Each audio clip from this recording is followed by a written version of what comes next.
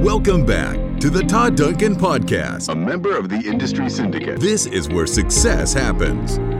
Todd's goal is to transform your business and life through deeper connections, higher trust, and proven strategies to help you win and give you your best life ever. Here's your host, Todd Duncan. Have you ever made a bad decision? Did you make one yesterday? Do you somehow wish that some of the bad decisions you made, you could have a do-over on? If any of those are in the affirmative, then welcome to the club of making great decisions. And I want to just on this video talk a little bit about two or maybe three things that I can pull from, my life on decision making.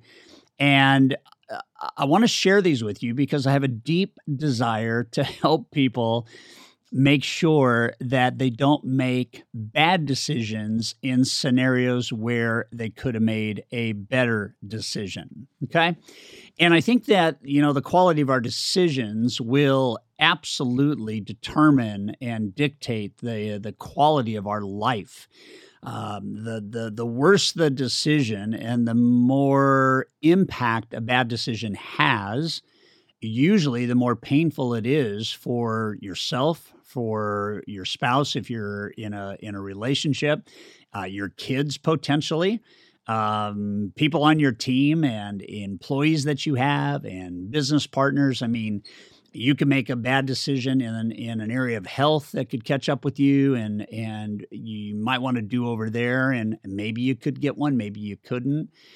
You could make an unwise investment based on kind of an emotional trigger instead of an intellectual verification and validation, and that one bad emotional decision can haunt you for the rest of your life if it's a really bad decision. And so, decision making is like where the combination of greatness and peace of mind exist, I think. So I'm not perfect at making decisions, but I will tell you that I run decisions through three filters. The first filter that I run decisions through is my why. If I make this decision, or as this decision presents itself, will it allow me to amplify and accelerate why I'm doing what I'm doing in the first place? So if my why is I am on this earth to make a difference, and I've got something staring in front of me that requires a decision of yes or no. It could be a software investment for our company. It could be a joint venture partnership with another affinity business. It could be hiring a key executive position or slot. It could be how I approach, termination. It could be all these decisions, right? And I always try to angle a decision on, will this accelerate and amplify my why, which is making a difference. And so one of the things that I would tell you is, if you are not clear on that filtering process, get clear on that first. Because when you think about why I'm doing what I'm doing and you make a wrong decision, the very thing you're waking up to do every day, which is your why, is going to be diluted and maybe in worst case scenario postponed indefinitely. And I've had scenarios like that. And it doesn't even always work out perfectly if you do make a decision based on your why. But it is a odds-on favorite strategy to possibly, in most cases, eliminate making a bad choice. Now, it could end up that you make no choice. You just pump the brakes and push pause for a while, right? But that's the first filter. The second filter that I use to run decisions by is, how important is it to, and then you can just fill in the blank. How important is it to my marriage? How important is it to my health? How important is it to my faith? And if it is at level 8, 9, or 10, then I'm going to make the decision in favor of doing something about any one of those areas. Okay. I'll give you an example. I was diagnosed with cancer about 6 years ago, prostate cancer to be specific. And, anybody that has ever been given a call by your doctor to affirm that a test has shown that your biopsies are, in fact, malignant and, let's pause right here. Pause. Tumors, biopsy, malignant, benign, malignant. Yeah. Okay. So I'm going to give you an example in the health area of my life that happened personally. About 6 years ago, I was diagnosed with a cancer, prostate cancer to be specific.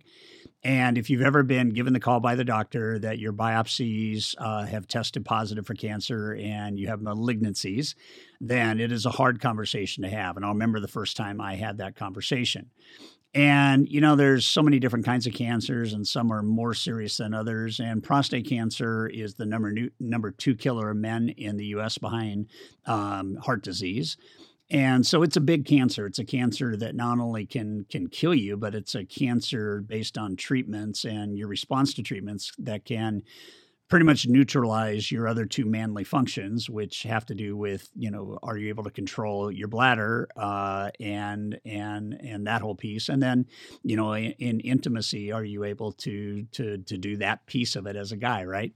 And so it's a big deal. And when you have a decision facing you, like I have this choice, or I have this choice, or I have this choice, or I have this choice, it can get very, very confusing. And a couple things that I want to say is I talked to a lot of people about my diagnosis, and everybody had good intent, but there were 3 groups. One that chose a pathway I probably wasn't going to choose and affirmed it. One who chose a pathway that I was going to choose.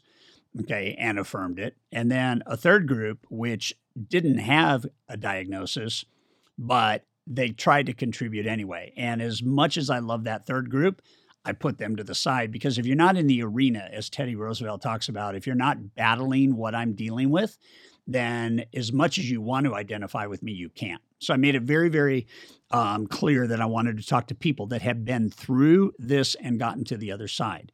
And I ended up with two pretty separate ways to go about this. One is I could go the radiation route, and the other was I could go the surgical route, right? And so here was the filter.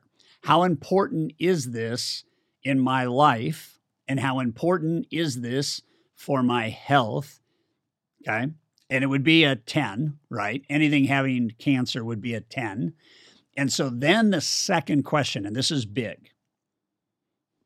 Which decision gives me the best odds for?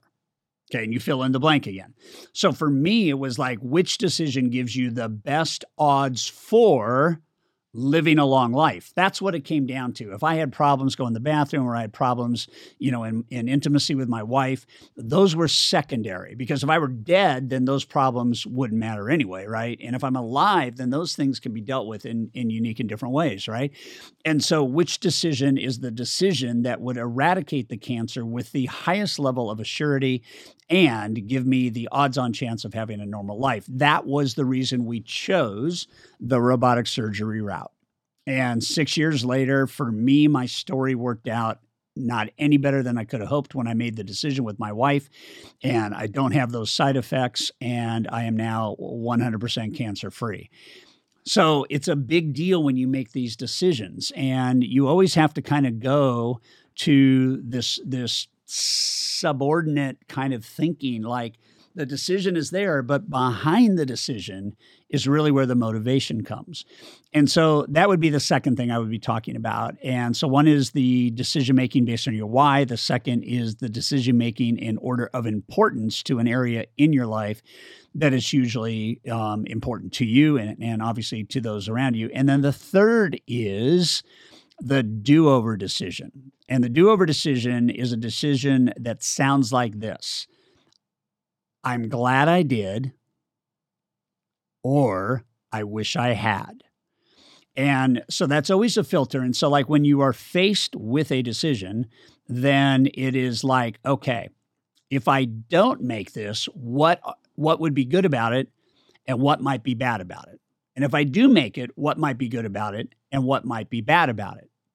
And so again, it's not a perfect science, but we had, my wife and I had a challenge about 9 years ago with one of our boys, and he was kind of falling by the wayside with some traumas, having lost his mom to cancer. And, he turned to drugs and alcohol to kind of numb that pain, and it got really, really bad. It got really, really ugly. And we got to a point where you could ask any one of those decisions. Yes, I want to make a difference in my son's life. Yes, on a scale of 1 to 10, my son's survival and my son's life matter. And it's a level 10 important decision. But then when we get down to the wish I had, glad I did kind of filter, we frame that by like, if we do nothing, what could happen? If we do everything, what might happen? What's the good, the bad, and the ugly of doing the right thing? What's the good and the bad and the ugly of doing nothing and letting him figure it out? And we finally got to a point where we felt that based on what was happening, that he needed to have professional treatment and that we needed to get him into a professional rehab facility.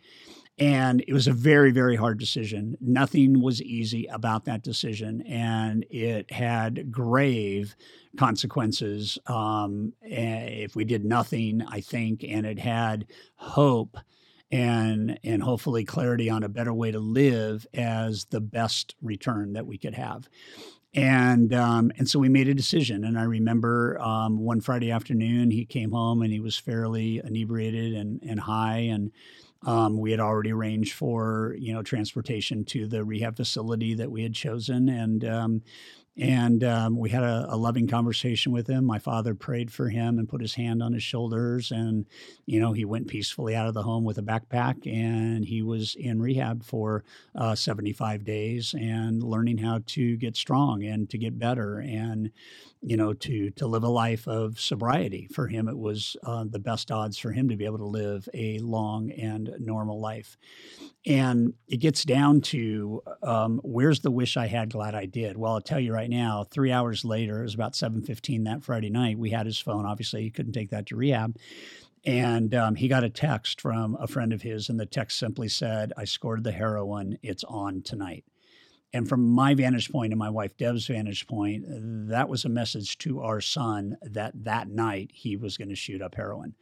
Whether he ever did or not, I would not have risked it. When I see a text, and I know 3 hours ago, my boy walked out of my home peacefully into rehab, and I'm thinking 3 hours later, or if we had waited till Saturday instead of Friday, what might have happened? And it could be nothing. It could be he could have said, "No, I'm not going to do it." But I don't want to leave things like that to chance. I have a friend right now who brought to me a decision he had to make about partnerships in business. And he had a partnership that was absolutely the wrong partnership. It was a dishonest partnership. It was a partnership rooted in fraud and theft and embezzlement. And it was getting to the point where he had discovered it, and to the point where he was afraid for his wife and his kid's life. And so the decision was like, what do I do right now? I've got a partner, and if he knows that I'm onto him, and he knows that I'm going to press charges, and he knows I'm going to send the cops, what might happen to my family? And he got really clear really quickly that the longer he let this go on, the harder it was going to be to do, and he would lose more and more money. And then the other part of it was, if I do it the right way, then maybe he'll be in jail, and maybe my family will be safe, and maybe we can, start breathing a little bit easier at night. And so again, I am not the decision-making whisperer. I can just tell you from my own experience, I've made a lot of bad decisions. I've made a lot of really great decisions, and these three things work for me, and I hope they work for you. But I just want you to know, I'll add one more thing. On the really big decisions in business, I involve the minds of 3 other people that I trust. Not 3 people I think might give me the answer I'm looking for, but 3 people that I trust that will give me the right information and help me make wise choices, okay? Make the big decisions early in your life and manage them for your life. Don't make the big decisions late in life. You won't have enough time to execute them in the way that they were designed to be executed. And anytime the same problem emerges more than 2 or 3 or 4 times, it's probably time to look to making a different decision about a different direction. And that can be no, that can be yes, or that can be left turns, right turns. But at the end of the day, we are our decisions. So let's get really good at making wise choices. What's the wise thing to do?